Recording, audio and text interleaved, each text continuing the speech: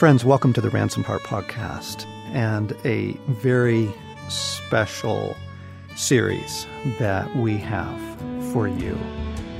A series on the sacred romance, but the unique offering we have, we went down in the basement and we found some audio cassette tapes that are recordings that Brent Curtis and I did back in 1997 when we were beginning to write and teach and speak on what would become the book, The Sacred Romance. I think most of you know the story that Brent and I had a counseling practice together. We were best friends. It was kind of a Jonathan and David story. We had a dream of a ministry that would become Ransomed Heart. It did not exist at the time. And the very first weekend that we held our very first men's event that would become Wild at Heart, Brent was killed in a climbing accident. And that story and that journey is told in other places, including the book, The Journey of Desire, now just titled Desire. But I know that many of you know Brent's name. I know that many of you have loved his writing in The Sacred Romance, but have never heard his voice, never heard his teaching. And so this, I think, is going to be a real treat for all of us. We're going to play here as a 10-part series the talks that we gave around the sacred romance. And so in session 1 is Brent Curtis speaking on the lost life of the heart. John and I started speaking together. We did have our name hyphenated, so my name is Brent Curtis Eldridge, to clear up that confusion. John and I are here to tell you a love story, the greatest love story that we think that's ever been written, which is still in the process of being written. It's a story in which all of us here have a major part. It's a romance in the classical sense of the word, with heroes and villains and a high-stakes battle between good and evil with everything on the line. And at the center of our story is God as the hero and the beloved, those people whose hearts God is out to win. As we all know, any love story revolves around the hearts of the lovers. When we read a love story, the questions that we'd like to have answered are the ones that go like this. What was it about her that drew his pursuit? How did he win her? When did she know she loved him too? And perhaps most importantly, what is it that will sustain and deepen their love in the years ahead? Love stories are very familiar to us all, aren't they? Our culture just immerses us in them from every day, from the movies and televisions shows that we see, to the songs we listen to on the radio, to many of the books we read. The themes are very familiar in the love stories we all know. Boy looking for girl, or at least something that a girl represents. Boy finding girl. Boy losing girl. And in the case of country and western music, boy singing, if only I'd known I'd had the perfect girl, I wouldn't be playing this jukebox all alone. I kind of grew up on a ranch in northern Idaho, so country and western music is part of my heritage, and I love the way they have analyzed in word and song every aspect of man-woman love. I mean, some of the titles and lyrics are just wonderful. I think one of my favorites is the one that goes, "Been so miserable without you, it's just like you were here." That's country and western music at its best. Since at least the time of the Romantic poets, Byron, Shelley, Keats, romantic love has captivated the soul of Western culture in just so many ways. And yet, everyone, for all the airtime and the big and small screen time and the best-selling novels like Danielle Steele and daytime soap operas, the life of the heart, which is to say, that part of us which finds its expression through the deepest levels of our desire, is experienced by most of us mainly through the mass media. And the love stories that come from our pop culture hardly ever deal with that last question that every true love story must weave into the plot. The one that asks, what is it that will sustain and deepen this love affair as the years go on. When we look more closely, we find that the life of the heart and everything that flows from it, true intimacy, sacrificial love, real purpose in life, is becoming more and more an endangered species in our culture and even in our churches, which are often more an expression of that culture than they are anything else. With 1 out of 2 marriages ending in divorce, and of course most of you know that's Christian marriages as well as non-Christians, many more couples simply going on in resigned disappointment, the failure of romantic love is a clear reality. It is, John and I would like to propose, a loss of heart that most deeply describes most men and women of our day. It's not just the divorce rate and the broken families or even the addictions, both illegitimate and respectable, or the depression that some 20 to 30% of Americans reportedly struggle with. Those are heartbreaking enough. But it's also the busyness and drivenness that at first glance look like significant things going on. The fact that most of us are living just to survive, to make it through another week. Blockbuster video is the cathedral of the 1990s, the place where the average American family falls into on a Friday evening, hoping to find a story to, if not worship, at least help them escape for a while the weariness, the busyness of the week, sometimes the lack of meaning. Underneath all of the drivenness and busyness that so many of us feel is often a deadness or a restlessness. If we stop just for a moment, everyone, a voice from somewhere inside sometimes tells us how weary and vulnerable and just plain bored we often are. This voice that speaks to us, often early in the morning before our internal editor has gone on duty, sometimes in the middle of the night, sometimes driving in traffic, this voice tells us not the way things ought to be or even the way we wish they were, but just simply the way things are. This voice that speaks to us is the voice of our heart, which is to say the deepest part of what I call me. That part of me that will still exist long after my body and my personality, which is in part a product of the fall, and even my memory from the earth have long ceased to exist.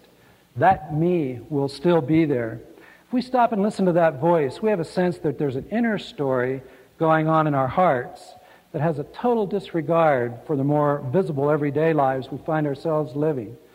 The life of raising kids, paying mortgages, career success, organized religion, paying bills, and just simply growing older. This inner story, which we often are aware of most early in the morning, has its own plot lines of passion and fear, doesn't it? Its own joys, its own dreams, its own fantasies, sometimes its own lusts. And again, it tells us it's not the way things ought to be that matter. It speaks to us about the way things are, what we really feel inside. It's a plot line that we often avoid until we really need our heart for true intimacy or true courage or true worship. Think about life's most important moments with me for just a moment. My story, the smaller story that I've tried to live in due to a lot of my background, is kind of the heroic cowboy riding off into the sunset. Once when I was at about 16, I went to a school in northern Idaho called Immaculate Heart of Mary Academy. While other boys were learning to dance and talk to girls and how all that kind of stuff worked in the summer, I was out on the ranch working cattle, horses. I loved it. One day a carload of kids went by that I knew from school, and I just happened to be riding my horse out back, shaking out a rope, ready to try and lasso a steer that was going to give some medicine. They saw that, and they thought, wow, Brent is a real cowboy. This is pretty neat. And I kind of latched on to that. And since I didn't know how to dance or really talk to girls very well or any of that, my image became about kind of the cowboy that stays at a distance, but he's kind of heroic. And in that place, I didn't need my heart for much. In fact, the first time I really missed it was when I asked a girl to marry me. We had gone out to, I thought, a romantic walk along the beach. The New Jersey, where I lived at the time, has barrier islands. I thought we'd go out in the middle of the winter, walk along the beach. It'd be very romantic. We got out there. The wind was blowing so hard. The sand was blowing in our faces.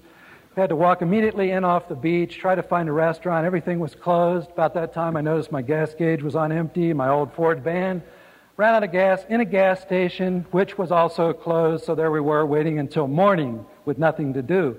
That being the case, I thought I might as well ask this girl to marry me. So I did. And things went fairly well until we started getting toward the wedding, and this anxiety that felt like a block of concrete inside began to grow. Got worse and worse. I began to express my doubts, my ambivalence. Finally, my by then fiancée told me to figure out what was going on in my heart. And she went to the shore with my mother for a whole day. Bold girl she was. I sat by the shore for 5 hours of a lake by our house, trying to figure out what was going on in my heart that felt so afraid, so anxious. At the end of that time, I had no more thought about it than I had at the beginning. I could not find the words to put meaning to what was going on, to this place in my heart. I ended up breaking my engagement in a very painful way, going back to aloneness. Times of intimacy, our hearts required. Times of true courage. Some of you heard the music from the Titanic. Is there anyone that has not seen the Titanic here? Some of you. Well, you did know it's about a ship sinking, so I won't spoil that part of the plot. But one way of looking at the Titanic is that the passengers on the ship are all caught up in outer stories that suffice as long as nothing unusual happens. Outer stories that have to do with money, that has to do with a certain lifestyle because of the class of society they lived in, with being employees for the ship line. And as the great ship begins to sink, and it dawns on everybody, their small story is about to be burst wide open, and they are to face death and eternity. It's very interesting who finds courage to operate out of a larger story. One great picture in the movie is the ship's orchestra that, as many of you know, played until the very last moment, even though no one was listening, even though people were rushing madly all around, diving off the ship, falling into lifeboats, falling into the ocean. They played until the last minute with the thought that their music might encourage some. They found courage in their heart in a time they needed it. Or just even think about worship, everyone. Sitting in the church, do you ever just want to sit there wanting so badly to participate, to commune with God, but something in your heart would just rather look out the window at the mountains? It just won't cooperate. Life's most important moments truly require us to have heart. Proverbs tells us, above all else, guard closely the wellspring of your heart, for from it flow the very waters of life. At life's most important moments, it's the inner story going on in our hearts that dictates how we'll engage or disengage from everything that really matters. When a deadness sets in that we just can't seem to shake, we confess, my heart's just not in it. Scripture shines a powerful light on the heart with over 800 references about the heart in the Old and the New Testaments. The psalmist tells us that the law of God is written where? On our hearts. And that He knows the secrets of our hearts. God laments in Isaiah that His people were worshiping Him with their lips, but that their hearts were far, far from Him. And Paul adds in Romans 10 that it's with our hearts that we really believe. Oswald Chambers, who many of you know, wrote several devotionals, writes, it's by the heart that we know God and not by our reason. So that's what faith is, God perceived in our hearts. And if someone should ask, but isn't obedience the thing that really matters? We can only answer that question with another, with or without your heart. From the wellspring of our heart flows all true caring, all meaningful work, all genuine worship, and all true sacrifice. Indeed, our faith and the life of hope and love that come from it all issue from this fount deep in our heart as well, because it's in our heart that we first come to hear the voice of God, and it's in our heart that we eventually come to really know him and learn to live in his love. Remember the story of Samuel and Eli? Samuel was a young boy, had been dedicated to the temple by his mother, Hannah. He was asleep one night, heard a voice calling, went to Samuel and said, "What do you want?" Eli was his mentor, hadn't called him. Samuel went back and heard the voice again, went back to Eli, said, "What do you want?" Eli said, "It wasn't me. I don't know who the voice is. Go back to bed." The third time, even Eli, who had been a spiritual mentor for years, finally recognized God's voice speaking to Samuel's heart, and he said, "It is the Lord. Go back and do whatever he tells you."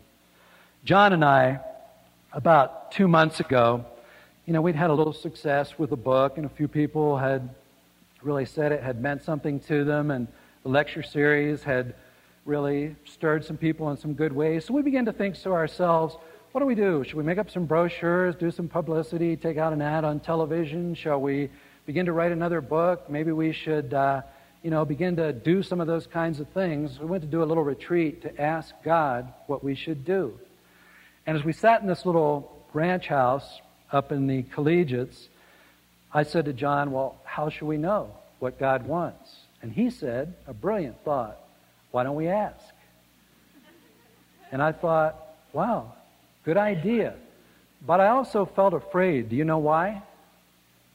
Because I was afraid when we asked, he wouldn't speak to us. So we asked, Lord Jesus, what do you want us to do in our partnership, in our future? And we just sat in silence together. After about 15 minutes, I shared with some things that were just going on in my heart about how little I had ever orchestrated in my Christian life, and that seemed to be what God was saying to me. John said, that's amazing. That's exactly what I'm sitting here thinking.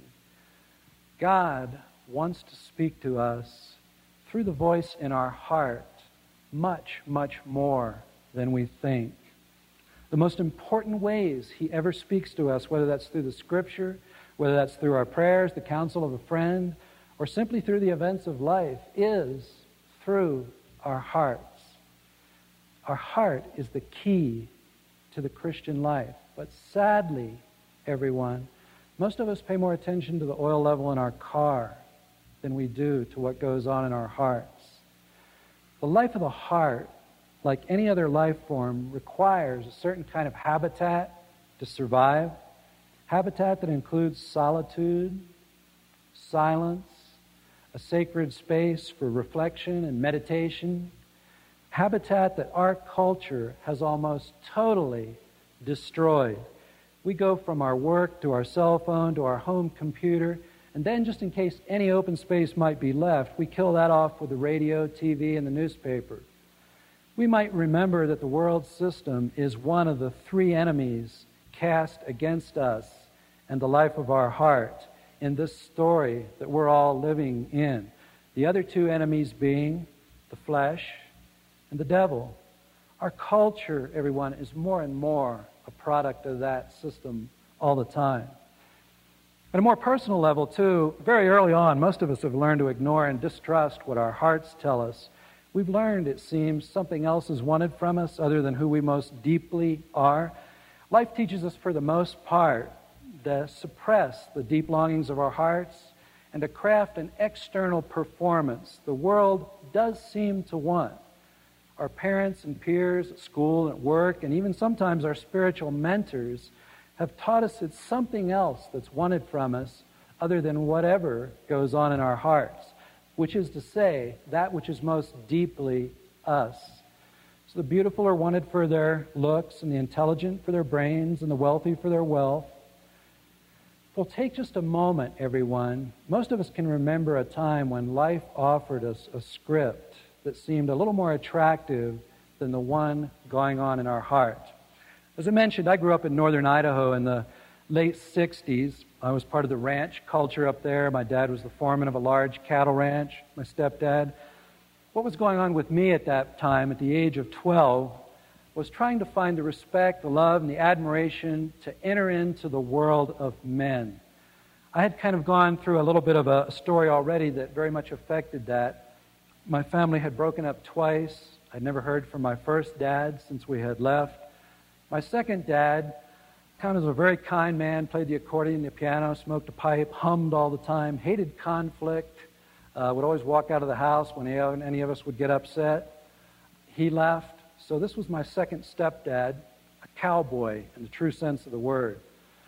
And we lived right up the road from another rancher by the name of Gordon Egger. Tough man. Had a big scar across his nose that he'd gotten in a fight somewhere when he was younger. Wore high-heeled work boots. The kind of guy that when you wrestled with him, you know how when you're 12 you want to test yourself a little bit against the man's world? Just muscles of steel. He would put me on the ground so fast. His way of hunting deer was to get one running down the road in front of his pickup truck and try and run over it. I was with him one night when he tried to do that. A man I admired greatly with all of these kinds of skills. Well, one day we were loading hay trucks, hauling hay from a local town, stepdad and myself and Gordon. We worked all day, big bales, maybe about 90 pounds. That's probably about what I weighed back then. And I remember sitting in a bar while Gordon and my stepdad had a beer. And I was in there with them, which is pretty cool stuff for me. And Gordon said to my stepdad, "This kid can do the work of any two men I know." And I thought, oh, maybe there's a line I can add to my script. Maybe that's who I can be. Somebody that can do the work of any two men that this man I admire knows. 3 years later, with my family about to break up again for the third time, my stepdad and I were out in eastern Washington with a bunch of other ranchers, kind of in the lava country there. If any of you have been in that part of Washington, very volcanic soil, yellow, stubby grass. Brought in cattle from all over, had them in a corral. We're trying to load them on trucks. What was really going on in my inner story, the story of my heart, was a sickness, a depression. I knew that we weren't going to be together that much longer. But one of the cows turned back and would not go up the chute. And 5 or 6 times, several of the cowboys couldn't get her to go. Finally, I just stepped in front of her and I said to myself, "You're going up the chute. I don't care what you do. I'm not moving." She stopped and looked at me, fortunately for me, turned around and walked up the chute. Now I think God probably had one of his angels assigned to that job. But I heard one of the cowboys say from over on the side of the corral, "This kid's cool in a crisis." And I thought, oh, maybe that's somebody I can be too. Cool in a crisis. A guy that can do the work of two men. Do you feel my script beginning to bring itself together in some way that would allow me to enter the world of men? Back then, of course, the movies were all John Wayne, Jimmy Stewart, Henry Fonda, Glenn Ford. Those were all my idols. The thing I noticed about those guys, they never had to hold a conversation and they always got the women. Did you ever notice the high school kids out on a prom date, when the boys are there all dressed up and the girls look so beautiful, the boys all look about 14, the girls look about 29. Well, there's that point where the girls all get up and go to the restroom and the guys are going, "Oh, thank God, man. We don't have to come up with anything to say for the next 5 minutes." Well, I never knew that. See, I just watched Jimmy and John Wayne and those guys, and all they had to do is kind of stand and look heroic. And women flocked towards them. And I thought, that's part of who I can be too. Later I added Clint Eastwood. Remember the spaghetti westerns? Kind of those lines of, so what you got to ask yourself, punk, is, do you feel lucky? Well, do you? I could say those kind of things, use that bluff, kind of like high school a couple times. Think for a moment, everyone, of where you got the lines from your script. Here and there, bits and pieces of lines that seemed to make you a little more desirable than the person that you started out to be. At a very third level, any of us who are married or in any kind of close relationship know how hard it is to live out of the life of the heart. Think of a husband who comes home from work, sits down at the meal in angry silence, a definite message being given to his wife. What he's really thinking in his heart is, "I reached over to make love to you last night and you rejected me, and now you will pay." What goes on in his outer story is angry silence. His wife, reading the silence, also has a story going on in her heart, But what she does is make his favorite dessert and treat him in every way as well as possible. The story in her heart is, you hadn't spoken to me for a week, and last night you wanted to have sex? My heart wasn't there. But instead of saying those things, she literally tries to redeem the fall by baking chocolate chip cookies. Those are the ways that we fail to live in the life of the heart, everyone, all the time. Gradually and surely, life has taught us all, to one extent or another, to offer the parts of ourselves that are approved. And we live out a carefully crafted performance to gain acceptance from the people that are most important to us. We begin to divorce ourselves from our heart and live a double life. Frederick Buechner says this: our original shimmering self gets buried so deep, we hardly live out of it at all. Rather, we learn to live out of all the other selves which we're constantly putting on and taking off like coats and hats against the world's weather. When we're wearing all those coats and hats of our outer story, everyone, we don't have much time or energy to ask ourselves about the story going on in our heart, the doubts, the fears, the dreams, the passions. Given the right plan, everything can be managed. 3 steps for a successful marriage, 5 ways to improve your portfolio, 7 habits practiced by successful people, 10 transferable concepts for spiritual living. The church, unwittingly, has often latched on to this idea of sanctification through better management. And it so often helps to bury the very life of the heart that it is called to draw forth. Eugene Peterson has said, part of the reason the modern church has lost its taste for holiness is that it's become engineered. We tell ourselves that holiness comes about by discipline, work, arranging, rules, hints, regulations, technology. Therefore, it's become very boring and claustrophobic. The life of the heart is also in trouble in our churches in a way that it perhaps hasn't been for decades. I was speaking to a wife on a church staff further down the Front Range about 2 weeks ago. A woman I really respect a lot, a woman with a lot of integrity, lives her life with a lot of courage for her family, her church. I was talking a little bit about an experience I'd had where it felt like Jesus had actually spoken to me in the middle of the night. And she just looked at me and said, gosh, Brent, I think I'm living like a practicing deist. I've kind of given up on the idea that God really wants to commune with us in any deeper way. And to be honest, I think most of the Christians that I know feel the same way. What a sad, awful thought. The heart, the battle that we're all in, the battle for the hearts, our own, those we care about, of the entire world, the hearts that Christ literally came to give up his life for, doesn't respond to management plans or to systems or principles. Our hearts don't seek efficiency, but rather passion. Art, beauty, poetry, mystery, ecstasy, story. Those are the things that speak to our hearts most deeply. Eugene Peterson said in a recent Mars Hill Review article that the Christian's main ally in the days ahead for the formation of holiness would not be the theologian, but the artist. That's why Jesus so often taught by telling stories. Remember the one day he was telling the story of the sowers of the seed? And the disciples, hearing this whole story, they had been used to the teaching of the Pharisees, which was principles, tips, regulations, laws.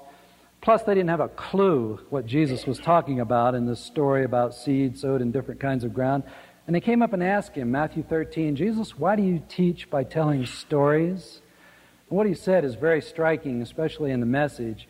He said this: you've been given insight and understanding into the kingdom of God, but all of these out there have been hearing it in their heads so long that seeing they have become blind and hearing they have become deaf. I tell stories to ready their hearts towards the kingdom of God. On another day, one of the religious leaders came and he asked Jesus a really wonderful question, or at least it would have been if he'd really wanted to know the answer rather than just testing Jesus. He said, "Teacher, what should I do to obtain real life?" And Jesus said, as he often did, answered with another question, "What's written in the law? How do you read it?" And the religious leader said, "Love the Lord your God with all your heart and all your mind and all your strength, and your neighbor as yourself." And Jesus said, "You've answered well. Go away and do it, and you'll find life." What goes on in your heart when you hear Jesus' words, "Go away and do it, and you'll find life"? Joy? Lightness of spirit? That's not a problem, Jesus. I can do that. Love God and my neighbor with all my heart, all my mind, my strength. No problem. Most days, I have real struggles with a decision to get out of bed myself.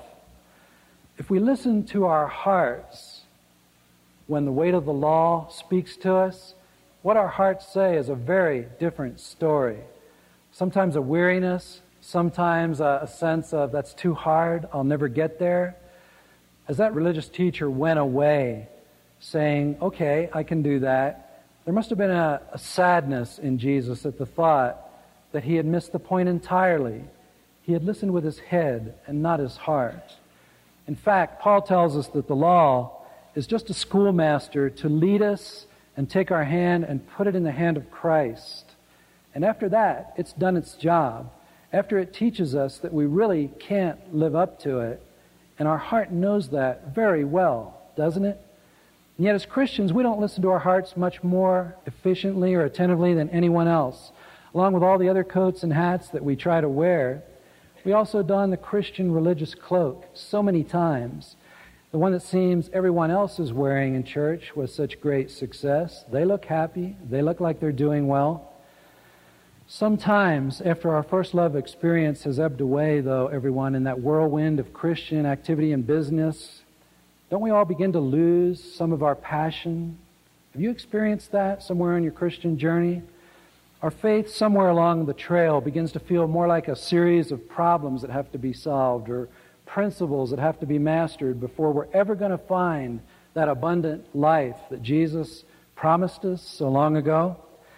We rarely ask ourselves if we can really do or even should be doing all the activity that we're bringing together in this outer story we're trying to contain our spiritual life in. Remember that Jesus' invitation to us was, "Come to me if you are thirsty." If we're not in touch with the longings of our heart, that invitation doesn't really mean a thing. So many times when we feel thirst, when we feel lack of passion, when we feel just weary with the road, what we do is ignore those things that our heart's telling us, and instead we move our spiritual life to the outer story of activity. We join another Bible study, we take on teaching a Sunday school class, we enroll in a discipleship course, we volunteer to usher every other Sunday. If we're evangelical, we even try to go to more potluck dinners, those strange phenomena that are among us. We step up our activity at the very time our heart is saying, "I'm staggering under the load." To get rid of our heart, we often just lock it in the attic somewhere, feed it the bread and water of duty and discipline till it's almost dead. Or we give it a life on the side somewhere, a hobby, soon begins to feel like an addiction, and we keep that over here and do our spiritual life on Sunday mornings. What we want to say this weekend, everyone, is that our hearts are telling us the truth when it speaks to us in those early morning times, in those quiet times. There really is something missing. The story going on in our hearts is the one that God Himself put in every one of us before the beginning of time. It is the story of a love affair, and the voice of our heart is the only one that knows how to be in that affair. It's not a story you can live out primarily as principles or ethics or programs. It has to be lived as a love story. It is possible to recover the life of the heart, and with it the intimacy and beauty and adventure that we first thought would be there with God when we first started out on the journey. To recover the story, though, it may be necessary for us to take a pilgrimage, one that even leaves behind parts of the religion that we've grown so comfortable with over the years. Frederick Buechner tells us that to take this journey, We have to start and listen to our lives. He says this: if God speaks to us at all, other than through such official channels as the Bible and the church, then I think He speaks to us largely through what happens to us. And if we keep our hearts and minds open as well as our ears, if we listen with patience and hope, if we remember it all deeply and honestly, then I think we'll come to recognize beyond all doubt that however faintly we may hear Him, He is indeed speaking to us, and that however little we may understand of it, His word to each of us is both recoverable and precious beyond telling. Think back to the first things that ever spoke to your hearts, everyone, as young children.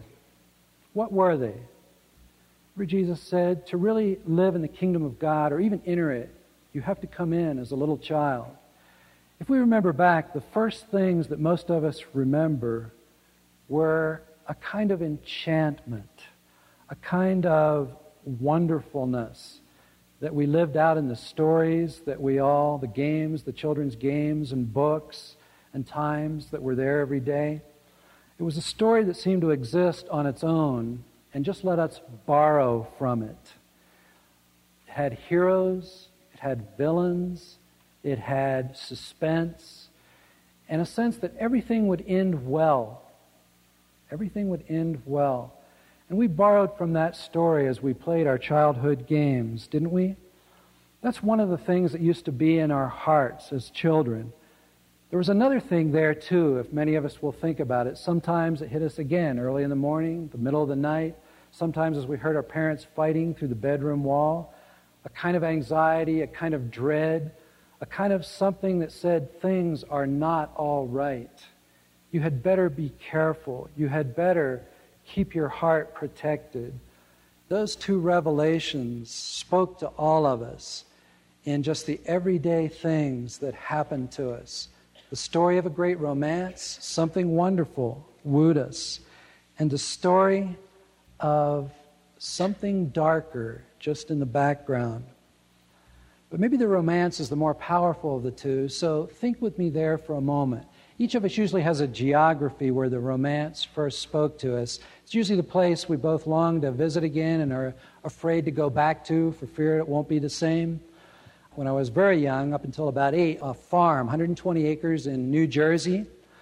On the edge of the farm was a creek that to me held all the mystery in the world. And sometimes at the end of the day, just past when all the work was done, just as the moon was coming out, I would walk down through the cornfield, come out into this little grass meadow in the moonlight, and walk ahead into where a line of trees guarded this creek that was the border of our farm. I'd go down to the creek and sit on a sandbar. In New Jersey, when you sit in the sand, it bleeds red because there's so much iron ore in it. And I would squat down on my heels in that place. And if you've ever been in the East in the summer, the sound of insect life is a deafening chorus. I would sit down there by that dark water, listening to the sounds of crickets and katydids, cicadas. It just seemed to be a chorus that swelled with life. And right next to me there was a bridge where the road went across the creek. Under the bridge was a little pond that had bullfrogs, and you could hear them doing whoop, whoop, whoop, bass notes to the whole affair. There was something that would happen to me in that place. I would fill up with life so deeply, and I would come home and go to bed and just remember laying in my bed feeling so alive, not being able to wait to get up the next day to weave out my cowboy stories. I always wore 2 guns, not just one. I always had a wooden sword that killed dragons. It killed hundreds of dragons. But that was the kind of story, the adventure, the mystery, the life that somehow I borrowed from as a kid. You know what I'm talking about. You had your version of it. Your geography might be a little different than mine. For some of us, it was a childhood play area. For others, it was a sunroom or an attic or a garden. The rest of us, maybe a childhood book, a vacation spot our family went to in the summer, or sitting on a grandfather's lap, listening to a favorite story over and over. Those are the things that, when we think about it, first captured our hearts when we were young. Annie Dillard said, we wake, if ever we wake at all, to mystery. The part that story invites us all to play is a little different between men and women, isn't it? For boys, the part we played out usually came in the form of an adventure that required something of us. We did it in front of girls, but they were, back then at least, kind of unimportant. It always had to do with a mission, a quest, a battle, kind of bound together with others of like mind and spirit. That is the story that we rehearsed as boys, isn't it? And you've all heard the story. Back in the 70s, there was a kind of a thing to make everyone androgynous. If you treated boy and girl children the same, they grew up the same. Then boy children kept doing annoying things like making guns out of their breakfast toast and having wars with their dolls where they would tear the heads off. There is something different in the way that a boy rehearses the story from a girl. But there is something in the heart of a man that has to do with the mission, the quest, the hunt, bound together with others of like mind and spirit. My old partner used to do a survey of the top 5 things that men wanted in women, and it usually always came out this same way. Surprisingly, it was not what you might think. It was not sex. The number one thing that men would usually say was, we want someone to adventure with us, to ski double black diamonds, to go dancing in the middle of the night, to go to the shore in the middle of the winter and have a romantic walk as you're blasted by the sand in 20-degree weather. Deep down, that's what every man wants with a woman, is someone to join him in the quest, the mission, to be part of all of that with him. There's a diary that I read of a Confederate soldier on the way to Gettysburg, and of course they were going there to get shoes. He was worn out, tired, beat from days of marching, had no shoes of his own. And he was writing a letter to his wife talking about how weary and worn out, and yet he said this, as I look at the Army of Northern Virginia stretched out beyond and behind me, I know that I will never again in my life be part of a grand affair as this. Something about the mission, something about being part of something bigger than we are, something that has meaning, something that has purpose. That's the story that's in the heart of every man that God has put there from before the beginning. For women, and again I have to apologize, this is somewhat presumptuous, I know, except I've been married for 22 years, so this is from my wife, other women that have told me this in counseling. What is it that a woman rehearses in the story? What's her part? And I might want to say it like this, ladies, that the part that you rehearse most powerfully is a desire to flesh out that mission or that quest in creative relationship and community. There's a line in Lonesome Dove. Remember Robert Duvall, the miniseries out a while ago? And he makes the comment that we all forget how raggedy-ass the West really was before the ladies got here. I was reading a book not too long ago called Further West Than Everything, and the author said the best that men could do, even in times like there was a funeral when one of their friends would die, the best they could come up with as far as meaning is to stand around the grave and say things like, he was good with horses, wasn't he? That's kind of the life of the heart that sometimes men live without a woman's eyes, without a woman's heart. There's something about a woman who has eyes to see the relational picture and what the quest requires. Survey that my partner used to take, number one thing women wanted, see what this matches up, ladies, with your hearts, is that a man that would listen to my heart and not think it's just sentimentality, but meaningful. Remember the old Kathy cartoons, Kathy and Irving, they're always trying to live out their relationship. There's a tendency for men to just think all this communication is so much. If you watch Home Improvement, you know what Tim Taylor thinks. But Kathy and Irving are sitting there on the couch, and in the first panel, Kathy's saying, Irving, you know, we need to talk more. And Irving is just kind of sitting there. Second panel, Kathy says, Irving, the key to every relationship is communication. It's good talk. Third panel, Irving is saying, does this count as our talk, or do I still have to come up with something? There's kind of this thing between men and women that goes on like that about communion. But the story is in both men and women's hearts, and it's about the quest. It's something that captures a woman's heart, Sound of Music. As you remember the story of Captain Von Trapp, his wife had died, and along with it, his heart. And he was kind of engaged again with the thought of just trying to entertain himself through life. And then Maria, the housemaid and the children's nanny, came along and began to restore the life of the heart to his house. If the heart of a man is a certain singularity of purpose, to be part of a mission, a quest that has meaning, the heart of a woman brings life to that quest. In Proverbs 8, it tells us that Lady Wisdom was one of the first of God's creations, and that she was with him in everything that he did in all of the creation, and that she took delight and believed in both God and all of mankind. The heart of a man, the heart of a woman, bound together in a quest that has meaning, that has purpose, that started before the dawn of time. That is a large part of the story of our hearts. In the words of friends, in all of us is a longing to be in a relationship of heroic proportions. That is a major part of the story in our hearts. Someone or something has romanced us, if we think about it, in spite of everything else that may have been wrong, has romanced us from the very beginning. Sometimes we felt it in a Creekside Singers like I did, sometimes in pastel sunsets, sometimes in the majesty of the Rockies, when the alpenglow is there in an evening. More than just the beauty of nature, it is the wooing of a lover when we're in those places. If that were the only thing that our hearts experienced, we would search for it all of our lives. We've all had enough tastes and tantalizing glimpses of the romance that we would search for it with open hearts. But there is another message that seems to come to us in darker hues and intensities. From the time we were very young, often it seems to come out of nowhere and for no discernible reason that we can fathom. It is dark and full of dread.